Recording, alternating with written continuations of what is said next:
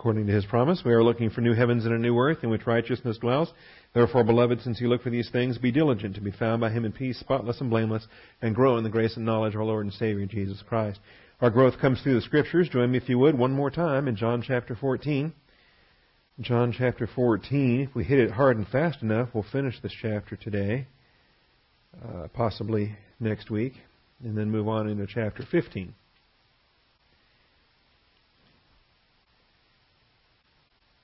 We've covered 5 points of study in this chapter, taking us down through verse 24. Our 5th point, the church's greater works require the Trinitarian abiding love.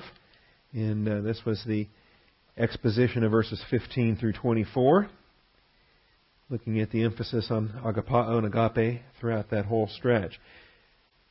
Let's get right back to it here this morning. But before we do, we'll take a moment for silent prayer, giving each one of us the opportunity to set aside distractions and humble ourselves under authority. Shall we pray?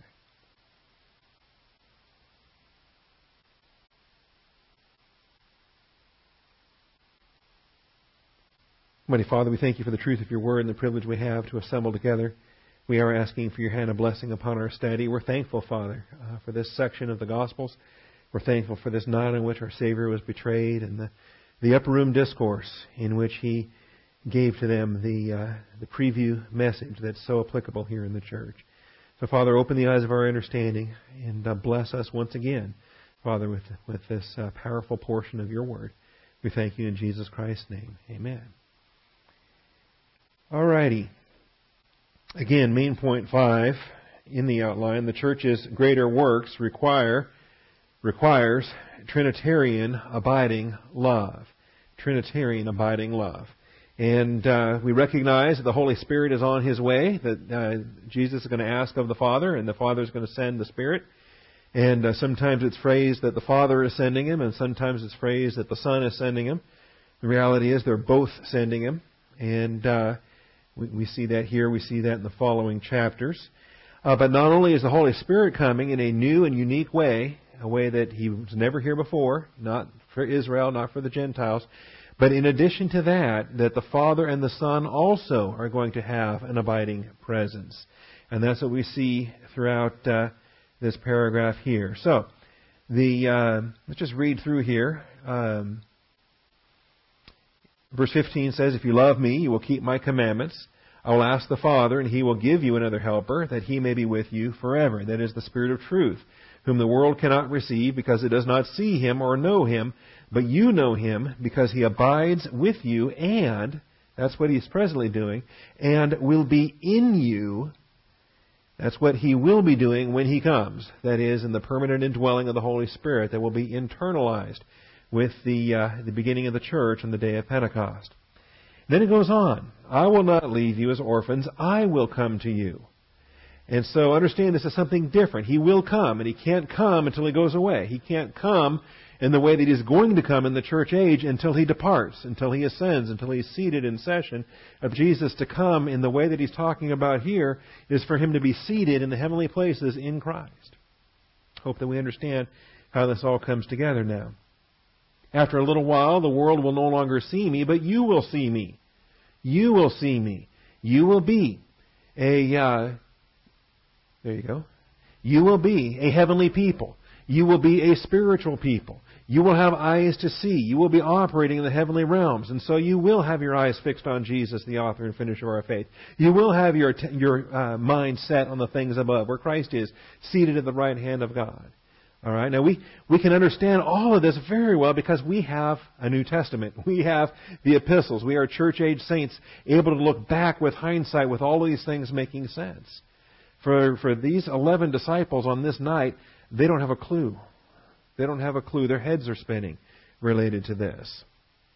All right.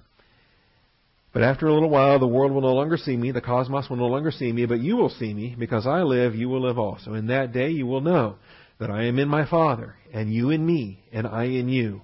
And this is why I've titled this the Trinitarian abiding.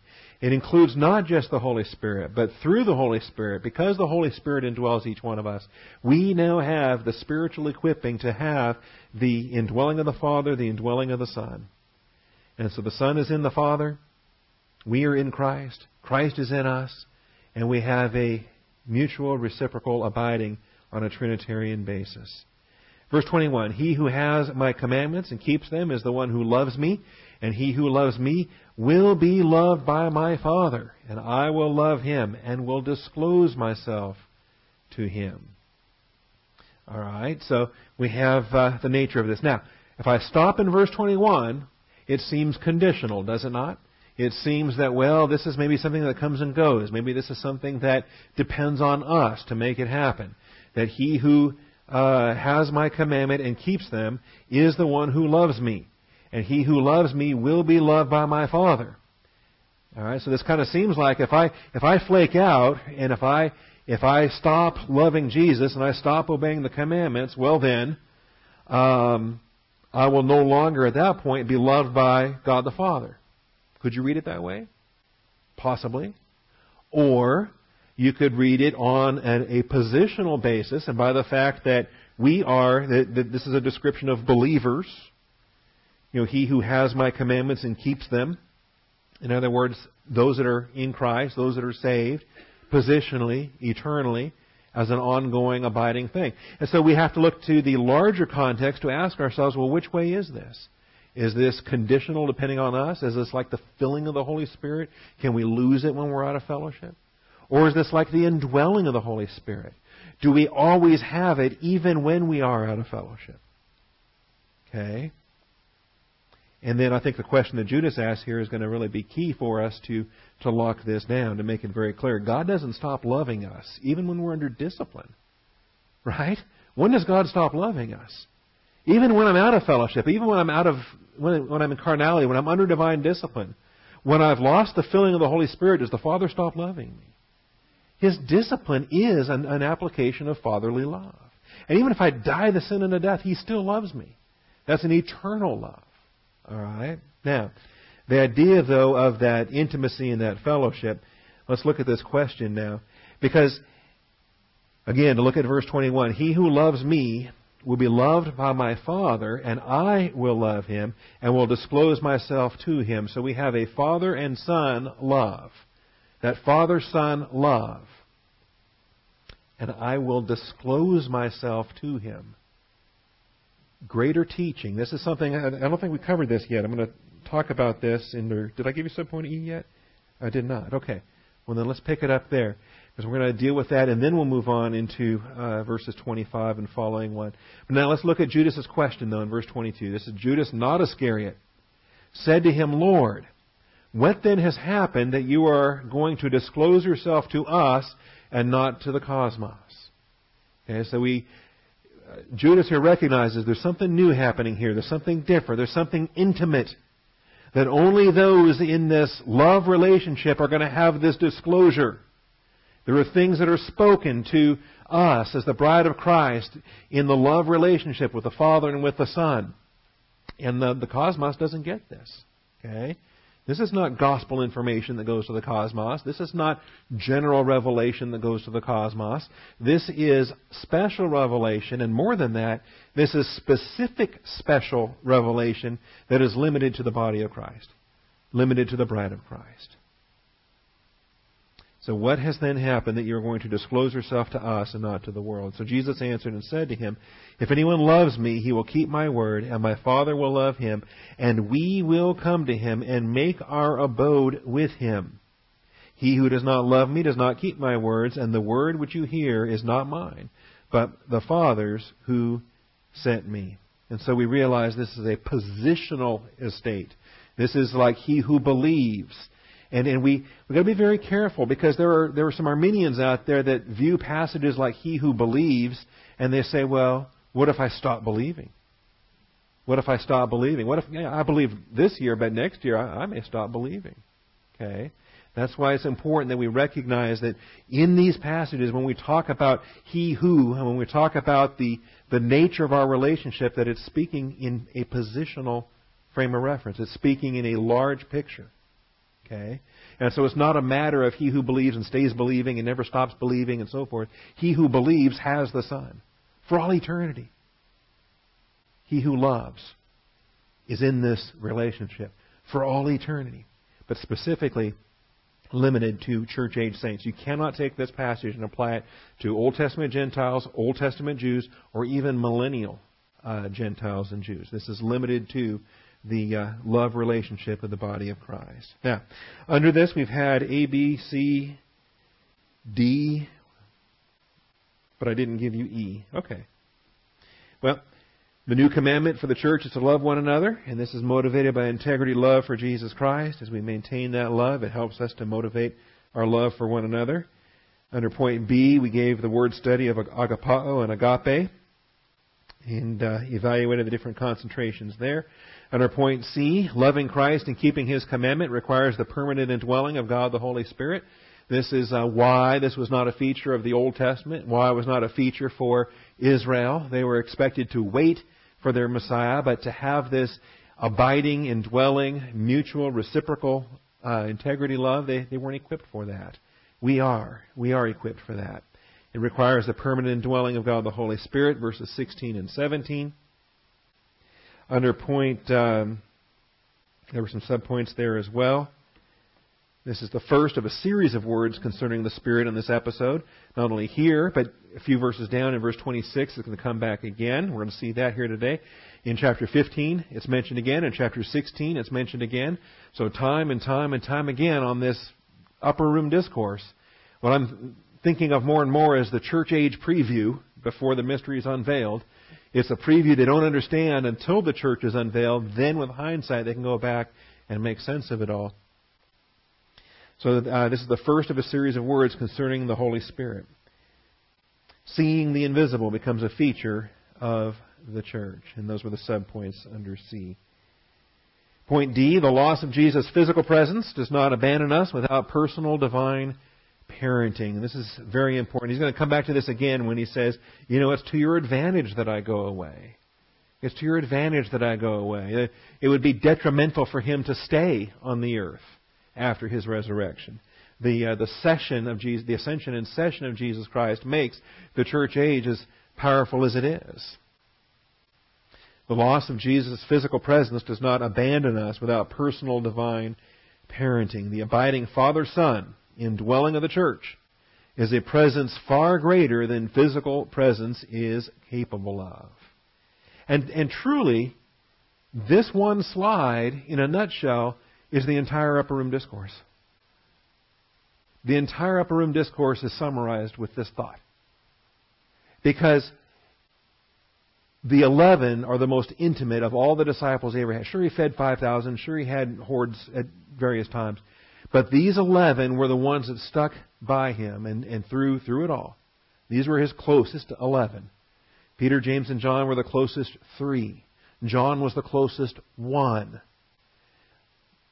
But they didn't know Him like the church age saints can know Him. And they didn't love Him like you and I can love Him. We're going to see that in the next chapter. They were not equipped to exercise agapao love like you and I are equipped and commanded to exercise agapao love for Jesus Christ, for God the Father, for one another. And they had physical presence. They walked with Him. They ate with Him. They slept with Him. They traveled. They did all this stuff. But that permanent indwelling, abiding of the Father and the Son, they didn't have that. The permanent indwelling of the Holy Spirit, they didn't have that. And so let's not confuse proximity with intimacy. This presence that we have is far greater than physical presence is capable of. Which then gets us now to point E. What is loving one another? Loving one another. What does it equal? What are these verses putting in parallel? Loving one another equals the Father and Son loving us. Loving one another equals the Father and Son loving us. And it features an intimate love disclosure. You could add by Jesus Christ, because Jesus Christ is the one that will disclose Himself to us. Loving one another equals the Father and Son loving us. And it features an intimate love disclosure by Jesus Christ to us. And it features an intimate love disclosure. by Jesus Christ to each one of us.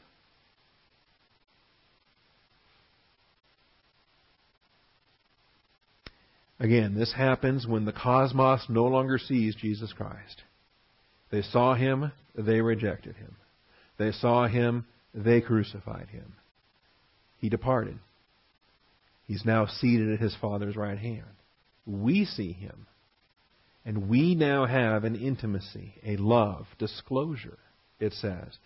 I will love Him and will disclose myself to Him.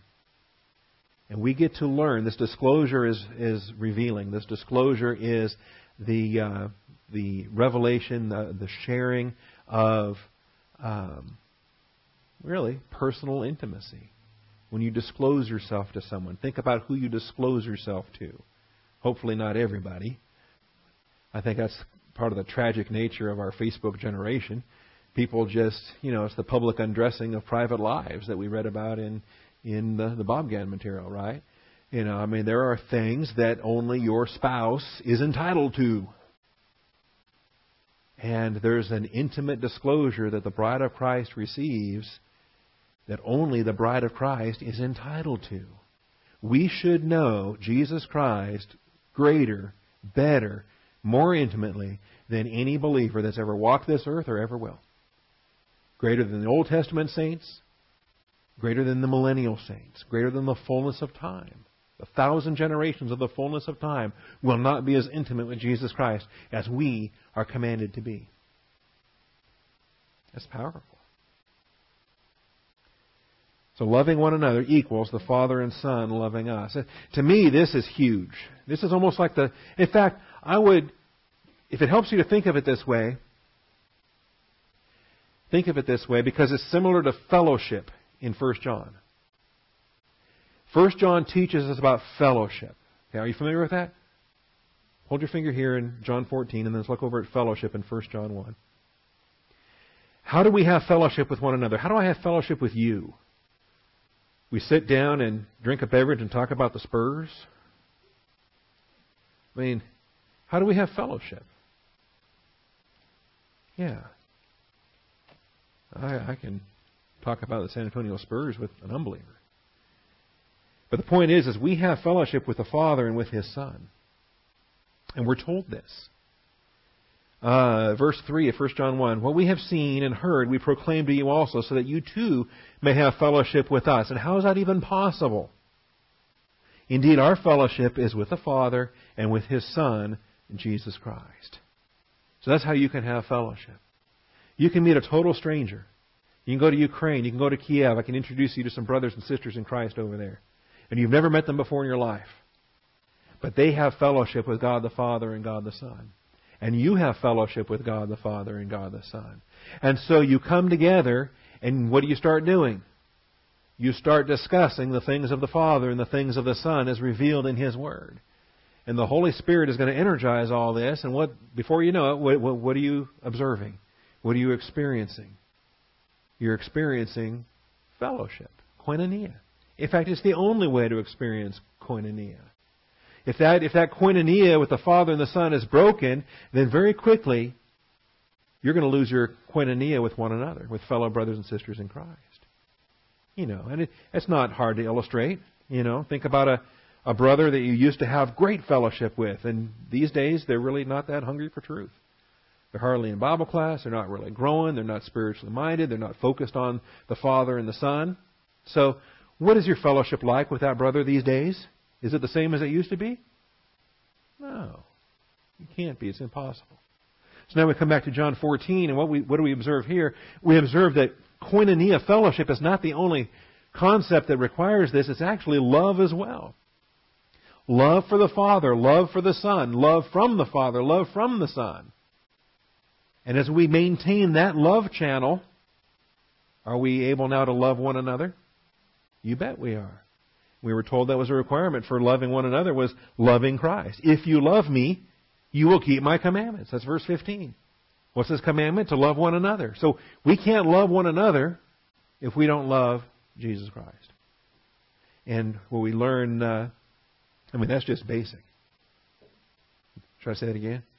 We cannot love one another unless we love Jesus Christ. Now let's build on that. In the church age, love for Jesus Christ turns into love for the Father. No one comes to the Father but by me. And love for Christ is being loved by the Father. And so we see this here. He who has, in that day, backing up to verse 20, in that day, see, it's not this night in which he's betrayed, it's the coming day. It's the coming day in which the world no longer sees him. It's the coming day after he's ascended to the Father's right hand. In that day you will know that I am in the Father, and you in me, and I in you. And we realize that love for Jesus Christ does a whole lot more than just simply allow us to love one another. Love for Jesus Christ puts us into this love relationship with the Father. He who has my commandments and keeps them is the one who loves me. And he who loves me will be loved by my Father. So this puts us into this relationship. We love Jesus Christ, the Father loves us. And this is our positional estate in Christ.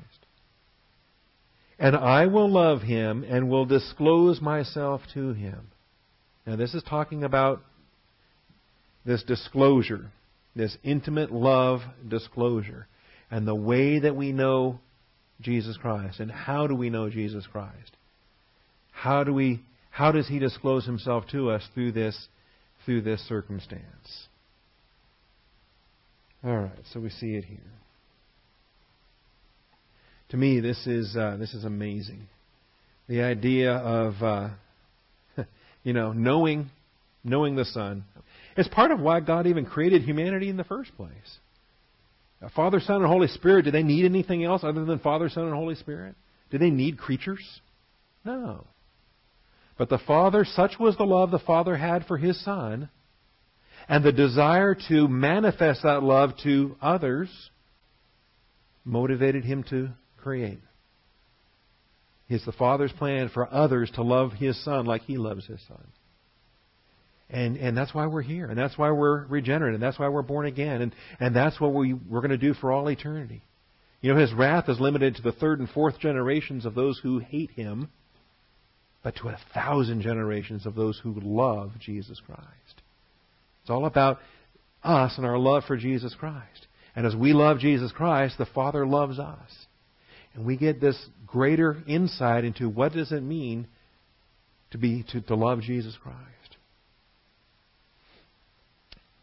In any event, no wonder their heads were spinning. They didn't have the Holy Spirit. They didn't have a New Testament. They didn't, they just, they're just coming to grips with, He's the Christ. He's going to defeat the Romans and lead us into the millennium.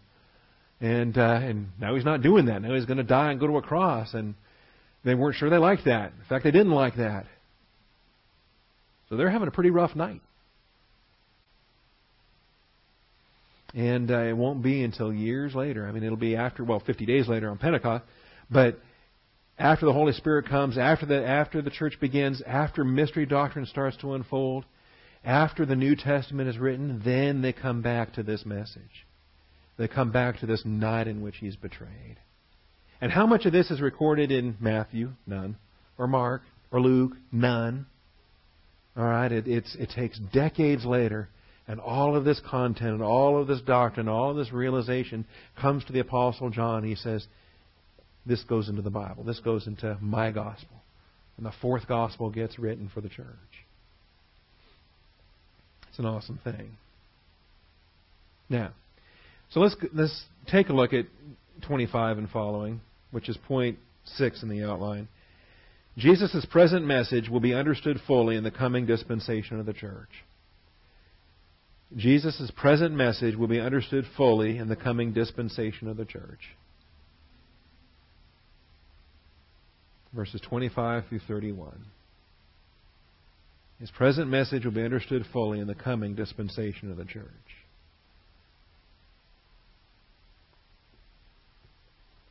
John 14, verses 25 through 31. These things I have spoken to you while abiding with you. But, okay, these things, and context for that, everything He's spoken to them since Judas went out to fetch the soldiers. Again, John 14:25. These things I have spoken to you while abiding with you. The whole upper room discourse. Everything He's said to them since He said, Judas, what you do quickly, and Judas went out. These things. But the Helper, the Holy Spirit, whom the Father will send in my name, He will teach you all things and bring to your remembrance all that I said to you. He will teach you all things and bring to your remembrance all that I said to you. They are not capable tonight, this Thursday night, April 2nd, they are not capable of comprehending what He's telling them here in this upper room discourse. It's going to require the coming of the Holy Spirit. It's going to require the teacher for the church age to guide them into all things. And. How do you add an and to all things? Okay? It's important. And it gets overlooked. And I think it's vital. I think it's absolutely vital. Because if you're going to talk about all things, that's everything. But then if you're going to add an and on top of the all things, there's something significant going on there. You know, Christ is promoted when the Father rewards Him at the ascension, and He's given His head over all things. Right? And something more. He is also made to be head over the church. Why is the church not included in the all things? How do you add an and to the all things? Because the church doesn't exist yet. The all things is everything, and that's too small, so let's create something new that doesn't even exist to add to the all things.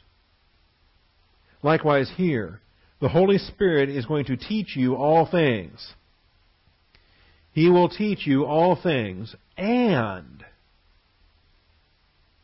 what can you do more than learn everything?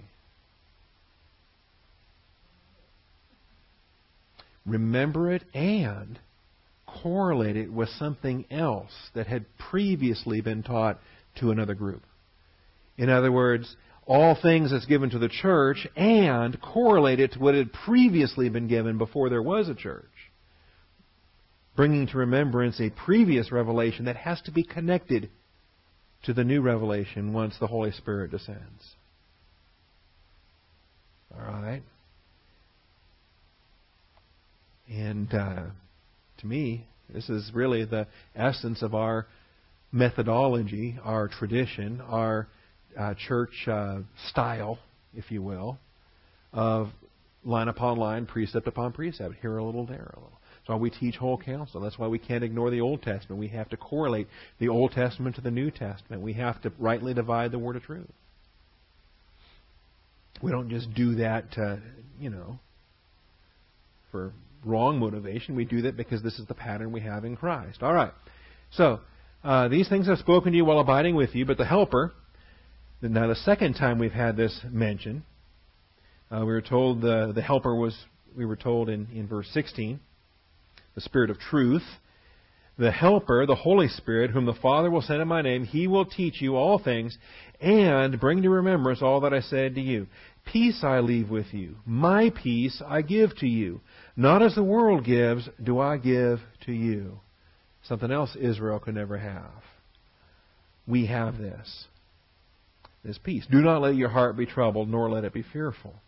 You heard that I said to you, I go away, and I will come to you. If you loved me, and this is the second-class condition, it is not true. Just like if you had known me. Here's the second time he comes to this. If you had loved me. You don't love me. All right? Not in the way you're going to in the church. If you had loved me, and you don't, but if you had, you would have rejoiced because I go to the Father. But because you don't love me, you're not rejoicing. You're grieving on this very night. You don't even understand that I'm going to the Father, for the Father is greater than I. Now I have told you before it happens, so that when it happens, you may believe. I will not speak much more with you, for the ruler of this world is coming, and he has nothing in me. but so that the world may know that I love the Father. So that the world may know that I love the Father. I do exactly as the Father commanded me. Get up, let us go from here. You know, the other day I heard an unbeliever mocking the death of Christ. Mocking as if to him it just made no sense, right? So he thought he was scoring big and making a big point by mocking the crucifixion. Little did he know that he was actually illustrating Scripture that says that the cross is foolishness to the to the unbelievers. No wonder he's mocking it. So in his mocking, he's validating Scripture. And his whole thing is that, well, so what does God really do by dying in our place? What does He really do? So He dies, and then He's not dead anymore. You know, like, that's supposed to impress Him? And as the mocking unbeliever he was, he failed to be impressed, and he let that be known. But failing to understand what this verse here is talking about, the world may know that I love the Father.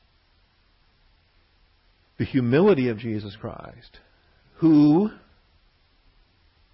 in the form of God, did not have to die, did not have to even take on mortality, didn't have to humble Himself, didn't have to walk this earth, didn't have to be tested, didn't have to suffer, didn't have to die on the cross.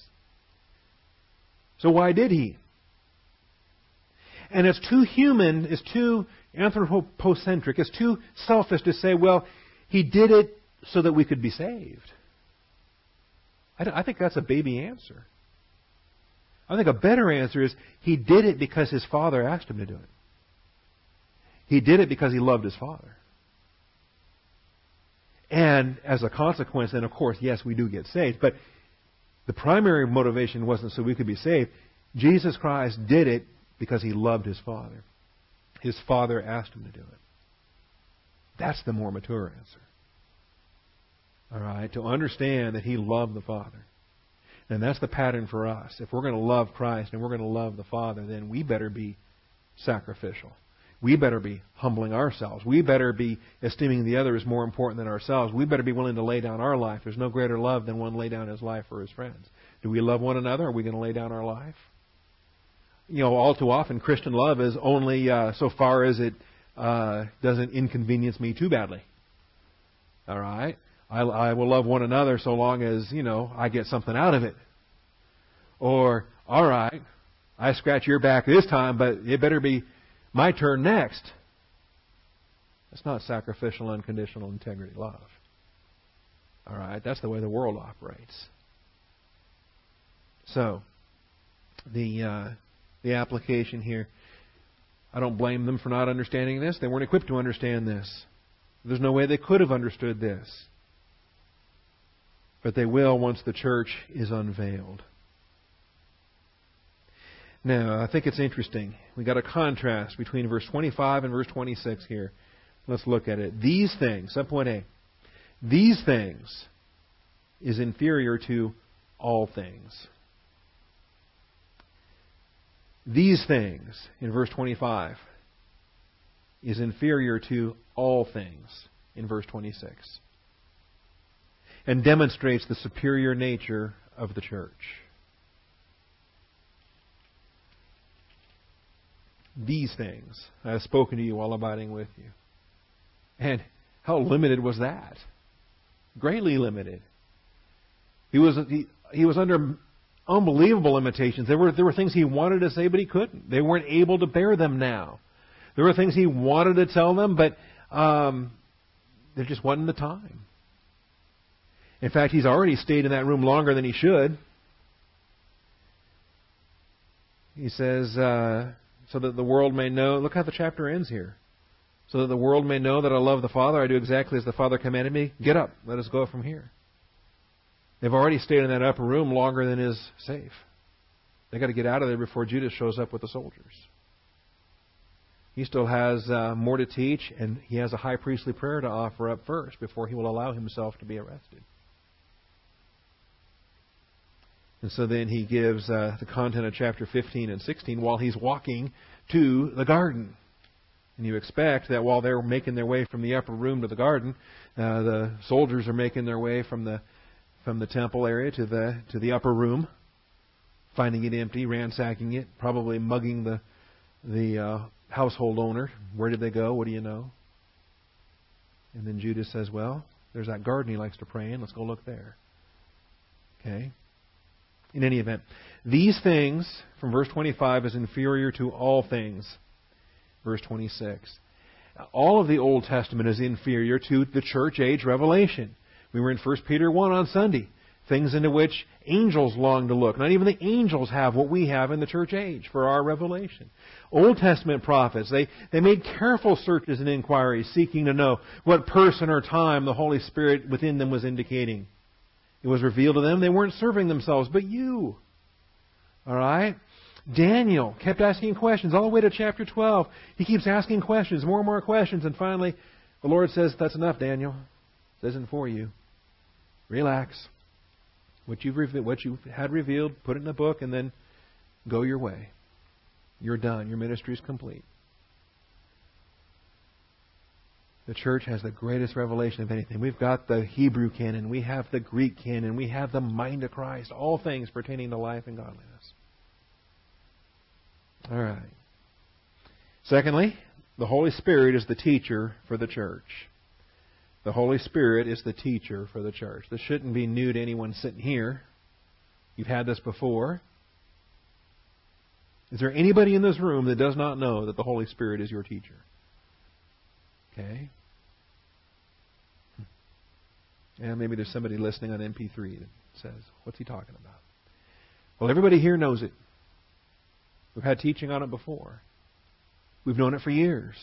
We probably take it for granted. We forget how unique we are. We forget how unique this teaching ministry is. We forget how revolutionary this promise is. Israel, they had priests and they had Levites to teach them about the Bible. And usually they were kind of worthless. You know, a lot of the time they were drunks and godless, and they weren't really all that great shakes anyway. And they were their teachers. In between the Testaments, you had a class of scribes that arose, and you had some other scholars, Pharisees, for example, that arose. And the greatest of all the teachers, the Pharisees, even they had limitations. Jesus was shocked. He's ministering to Nicodemus. He says, are you the teacher of Israel, and you have need to learn these things? You don't even know what it means to be born again. Okay? So, for an Old Testament saint to learn the Torah, to learn the Bible, their Hebrew Scriptures, who's going to teach them? And this promise that the Holy Spirit's going to come from heaven, going to live inside of you, and is going to teach you all things. Wow. That's awesome. So let's not take that for granted. So, we have a teaching role. He will teach you all things. He will bring to remembrance all that I said to you. There's a teaching role and a memory role, which is good because I need it. That memory role. Man. All right? And just in case they didn't get it the first time, he brings it back up again in chapter 16. John 16. Let's back up to verse 12. I know the slide says 13 and 14, but let's look at verse 12. I have many more things to say to you, but you cannot bear them now. You cannot bear them now. You better realize, so much more that he would love to unveil, but they're not equipped. They can't deal with it. An Old Testament saint can't deal with church age revelation. And plus, he himself isn't even able to unveil the mystery. All I can give them is this preview night before Pentecost. Many more things to say to you, but you cannot bear them now. But when He, the Spirit of truth, comes, He will guide you into all the truth. For He will not speak on His own initiative, but whatever He hears, He will speak. And this is identical to what Jesus was doing. He said, I'm not speaking on my own initiative, but what I hear from my Father, that I teach to you. Okay? So the pattern the disciples enjoyed while Jesus walked this earth was to hear from the Father and speak to them. That same pattern is now faithfully executed by the Holy Spirit. But He's taking from the Father and the Son, disclosing now to the bride of Christ. Whatever He hears, He will speak, and He will disclose to you what is to come. So not only present revelation pertaining to the church, but also the greatest eschatology ever to put it all together. Israel had a powerful eschatology. You have the whole message of the prophets, Isaiah to Malachi, right? Plus Psalms and Moses and so many. I mean, you take Genesis to Malachi and develop an unbelievable eschatology, but you need the New Testament to tie it all together. You need John and the Revelation to tie that all together. You need Jesus in the Upper Room Discourse and the Olivet Discourse to tie it all together. He will glorify me, for He will take of mine and disclose it to you. All things the Father has are mine. Therefore I said, He takes of mine and will disclose it to you. Jesus is the heir of all things, and we're in Him. We're in Him. That's awesome. So the Holy Spirit is the teacher for the church. It was promised twice in this final message. This is His last message for the disciples. He's going to go to the garden. He's going to pray. He'll have a couple more brief things that He'll say to Peter, James, and John. You know, when each time He wakes them up in the prayer meeting there. He'll have a few things that He'll say to Peter, James, and John. But this is really the last Bible class to the 11, and until after His resurrection. Of course, we're used to 1 Corinthians chapter 2, verses 10 and 11. The Holy Spirit is the teacher for the church. And we're going to be cautious with this because you can't take it the wrong way. But we do have the Holy Spirit. And the Holy Spirit is the teacher for the church. Does this mean that no Old Testament believer could learn anything? Well, obviously that's not true. David was intimate with the Lord. He learned all kinds of things. The psalmist in Psalm 119 learned doctrine and was able to study the law. Daniel was able to study the writings of Jeremiah, and he was able to learn. You know, believers can learn. If you have a living human spirit, you can learn the Word of God. But they didn't have the indwelling Holy Spirit to teach them, combining the Spirit with the Spirit, combining the Holy Spirit with a living human spirit. And so it's to us that God revealed through the Spirit. Now when you recognize that this is mystery doctrine,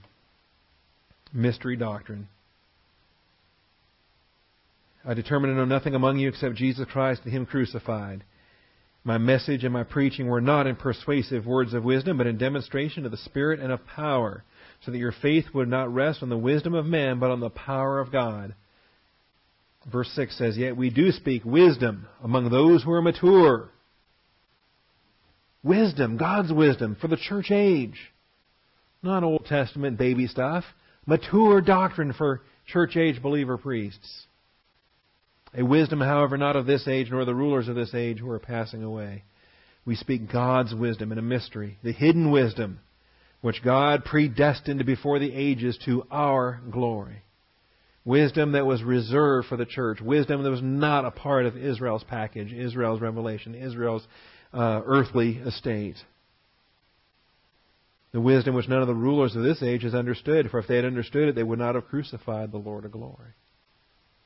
Huge part of why He kept it mystery doctrine was so that the fallen angels wouldn't understand what was in store for them, what was in store after the cross. They didn't have a clue. They thought it was their greatest victory, crucifying the Christ. And they were sealing their own doom. That's what left them disarmed. If they'd have known, they wouldn't have done it. Just as it is written, things which eye has not seen and ear heard and which has not entered in the heart of man. All that God has prepared, notice now, for those who love Him. It's a prophecy from Isaiah, but no Old Testament saint would have ever had a clue. What does it mean to be in this love, this Trinitarian abiding love relationship with God the Father, with Jesus Christ, with God the Holy Spirit? The Hebrew Scriptures prophesied it, but it wasn't for them. It was for us. For to us, to the church, God revealed through the Spirit. For the Spirit searches all things, even the depths of God. This is ours, our estate, our inheritance. We have received, verse 12 says, we have received not the spirit of the cosmos, but the Spirit who is from God, so that we may know the things freely given to us by God. Now, the things freely given to us are the grace things, basically the possessions, the grace package of our salvation, our positional truth of being in Christ. It takes the Holy Spirit to open our eyes to recognize this. The Holy Spirit is the one that testifies with our human spirit that we are children of God. The Holy Spirit is what allows us to cry out, Abba, Father. Which things we also speak, not in words taught by human wisdom, but those taught by the Spirit, combining spiritual with spiritual. I think that's spiritual in terms of the teaching ministry of the Holy Spirit with our learning ministry of our human spirit. Combining spiritual with spiritual. But a natural man does not accept the things of the Spirit of God, for they are foolishness to him, and he cannot understand them because they are spiritually appraised. But he who is spiritual appraises all things. Okay. Now this is where I think some people go wrong, because they fail to identify that Old Testament believers were still spiritual men. They didn't have the Holy Spirit indwelling them and teaching them, but they had living human spirits the moment they got saved. David was a spiritual man with a living human spirit. Any Old Testament believer was a spiritual man, not a natural man, at the moment of their salvation. All right, does that make sense? So they can apprehend the things of God because they're spiritually alive. But they didn't have that permanent indwelling Holy Spirit to teach them the depths of God, the deep things of God. That's for us only. That's for us only. So 14 through 16, understand, or 14 through 15 is equally applicable to Old Testament, New Testament believers alike. But 10 through 13 is all about us, and verse 16 is all about us. We are the ones that have the mind of Christ. All right? An Old Testament believer could not make that claim. Could not make that claim. Likewise, 1 John 2, verses 20 and 27. John made this a feature of his gospel. He made this a feature of his first epistle.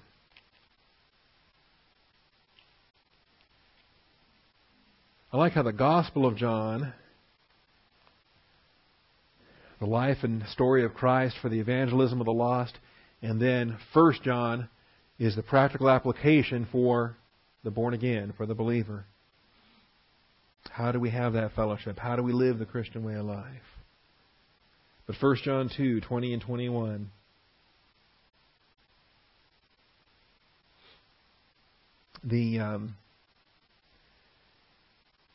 Verse 15 says, do not love the world or the things in the world. If anyone loves the world, the love of the Father is not in him. That abiding love we're supposed to have by loving Jesus Christ. The Father loves us. The Father and Son come and they make their abode in us. Well, you're going to lose that if you throw Christ off the boat and just embrace a love for the world again. Children, is the last hour. Just as you heard that Antichrist is coming, even now many Antichrists have appeared. From this we know that it is the last hour. Somebody asked me the other day, do you think we're in the end times? Yeah. I agree with the Apostle John. He said we were in the end times way back in the 80s AD. We've been in the last days for 2,000 years now almost. And I'm not all that worked up about Antichrist coming, because many Antichrists have been around since the first century. And they went out from us, but we're not really of us. Now, be careful. You can't just say anytime somebody leaves the church, it's because they were Antichrist and they No. It can happen, but not every time somebody leaves the church. There are people that leave for the right reasons and go to their next assignment, and the Lord has moved them from one flock to another. But this is the circumstance here. They went out from us, but they were not really of us. For if they had been of us, they would have remained with us. But they went out so that it would be shown that they're not all of us. You have an anointing from the Holy One, and you all know. All right, this is again part of this anointing. This is part of the Holy Spirit as our teacher. Who was anointed in the Old Testament? Prophets, priests, and kings. What do we have for our anointing? Well, the priesthood in Christ, right? And so here we are. We have the anointing from the Holy One. And part of that anointing is a knowledge of the truth. I have not written to you because you do not know the truth, but because you do know it. Because no lie is of the truth. Who is the liar? But the one who denies that Jesus is the Christ. This is the Antichrist, the one who denies the Father and the Son. Now, I'm not going to really expand on that a whole lot, but just chew on it. Give that some thought. This denial of the Father and the Son. Why do we have this emphasis on the Father and the Son dealing with the love that we have? That the Father loves us, the Father makes His abode in us, that the Son makes His abode in us. That dynamic of the Father and the Son, they're inseparable. He says, I and the Father are one. That inseparable love of the Father and the Son that we have in Christ. To deny that is the spirit of Antichrist. All right, whoever denies the Son does not have the Father. The one who confesses the Son has the Father also. As for you, let that abide in you, which you heard from the beginning. If what you heard from the beginning abides in you, you will also abide in the Son and in the Father. All right. We'll deal some more with that here as well. I think the neat thing about this, kind of like the sense of we never lose the indwelling of the Holy Spirit even when we lose the filling. We never lose the indwelling of the Father and the Son, but we ourselves will stop abiding in the Father and the Son. We ourselves will go out of fellowship and quit focusing on Christ and start focusing on the things above.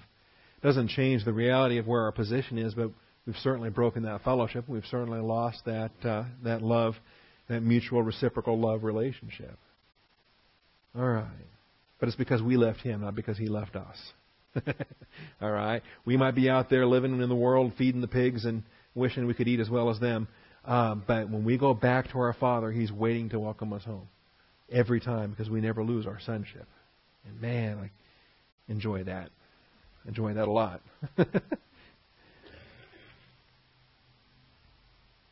All right. Down finally then to verse 27 of this chapter. 1 John 2:27. 25 says, This is the promise which He Himself made to us, eternal life. These things I have written to you concerning those who are trying to deceive you. As for you. See, this is ripe. False teachers come in. Satan would just love to get you all twisted around and confused, thinking that you can lose your salvation or thinking that, the Father's going to stop loving you because you're such a loser. All right? No. Don't fall for that pack of lies. Just laugh at him and say, you're right, I am a loser. But guess what? In Christ, I'm a conqueror. And I appreciate that. As for you, the anointing which you receive from Him abides in you, and you have no need for anyone to teach you. But as His anointing teaches you about all things, and is true and is not a lie, just as it has taught you, you abide in Him. This is the anointing. This is what teaches us. All right? The Holy Spirit indwelling us, called here the anointing. All right, so the Holy Spirit is the teacher for the church. Not only that, but teaching, point C, teaching is reinforced by reminder for correlation. Teaching is reinforced by reminder for correlation. John 14:26. Teaching is reinforced by reminder for correlation.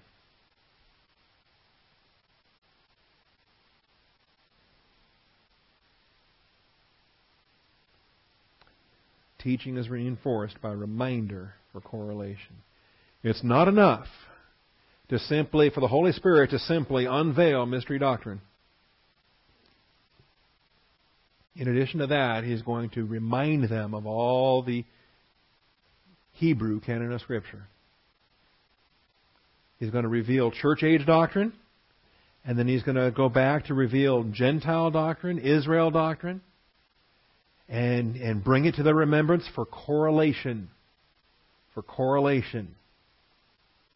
In other words, how then does this relate? How then does this apply? How then do we adapt? How then do we make application? Do we make primary application? Do we make secondary application? The Holy Spirit's going to do that as well. We're not commanded to throw out our Old Testament or to ignore Gentile doctrine or Israel doctrine.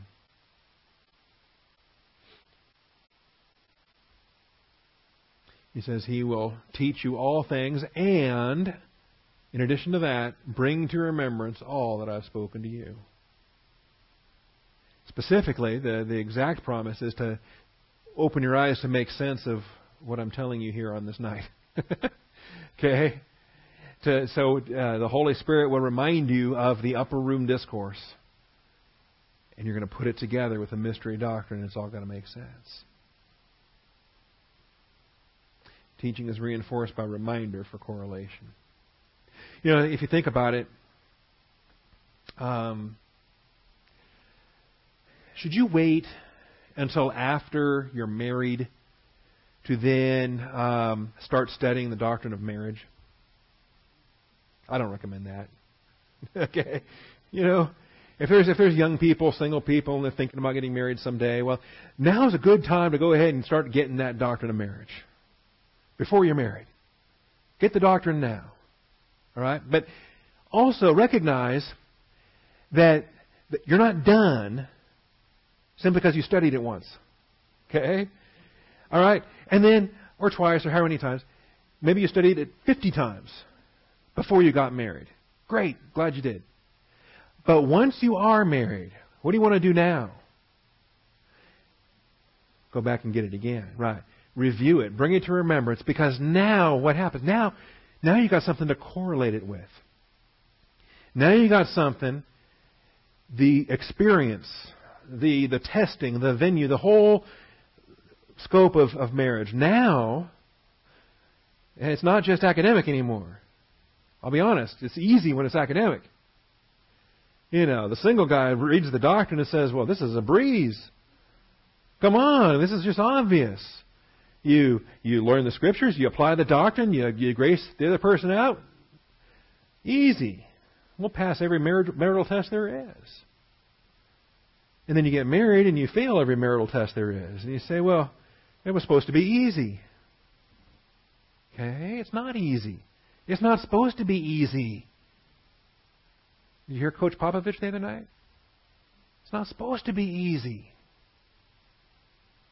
A great YouTube clip there. I put it on my Facebook wall. I liked it. So teaching is reinforced by reminder for correlation. So now that you are married, you go back and you review it.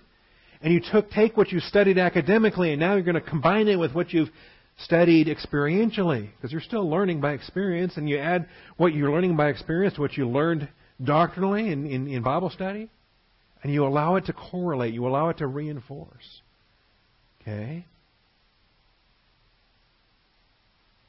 Teaching is reinforced by reminder. I think we have such a blessing to be able to take the Old Testament doctrine and bring it into our application. What a thrill. What an opportunity to do this. And then D, the peace of Christ. It's 10:59 and 55 seconds. All right? I'm going to teach you the peace of Christ in 5 seconds. No, we're going to come back to the peace of Christ next week.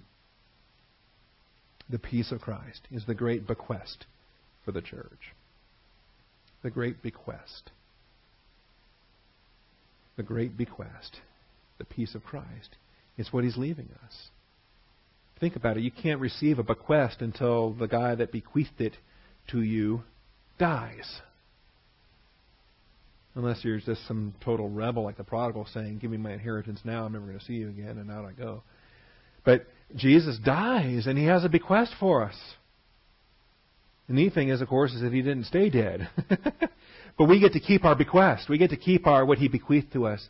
He bequeathed to us a perfect peace. A perfect peace that Israel had. The Israel prophets said, a perfect peace whose mind is stayed on Thee. But the Israel prophets never could have dreamed what the perfect peace would be like to have the crucified, dead, buried, resurrected, ascended, and seated Jesus Christ. We have the peace that surpasseth all understanding. It's incomprehensible, but we embrace it. It's unfathomable, but we fathom it. So we'll come back next week and we'll deal with this.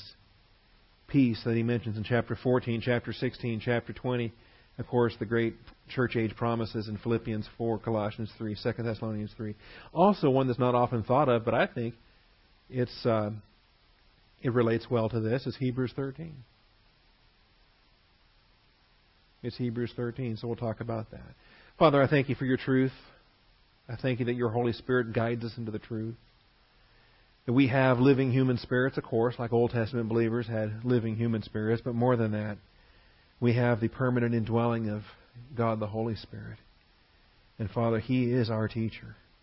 And that's awesome. And I thank you for that. I thank you that you're going to be faithful. When we are faithless, you remain faithful.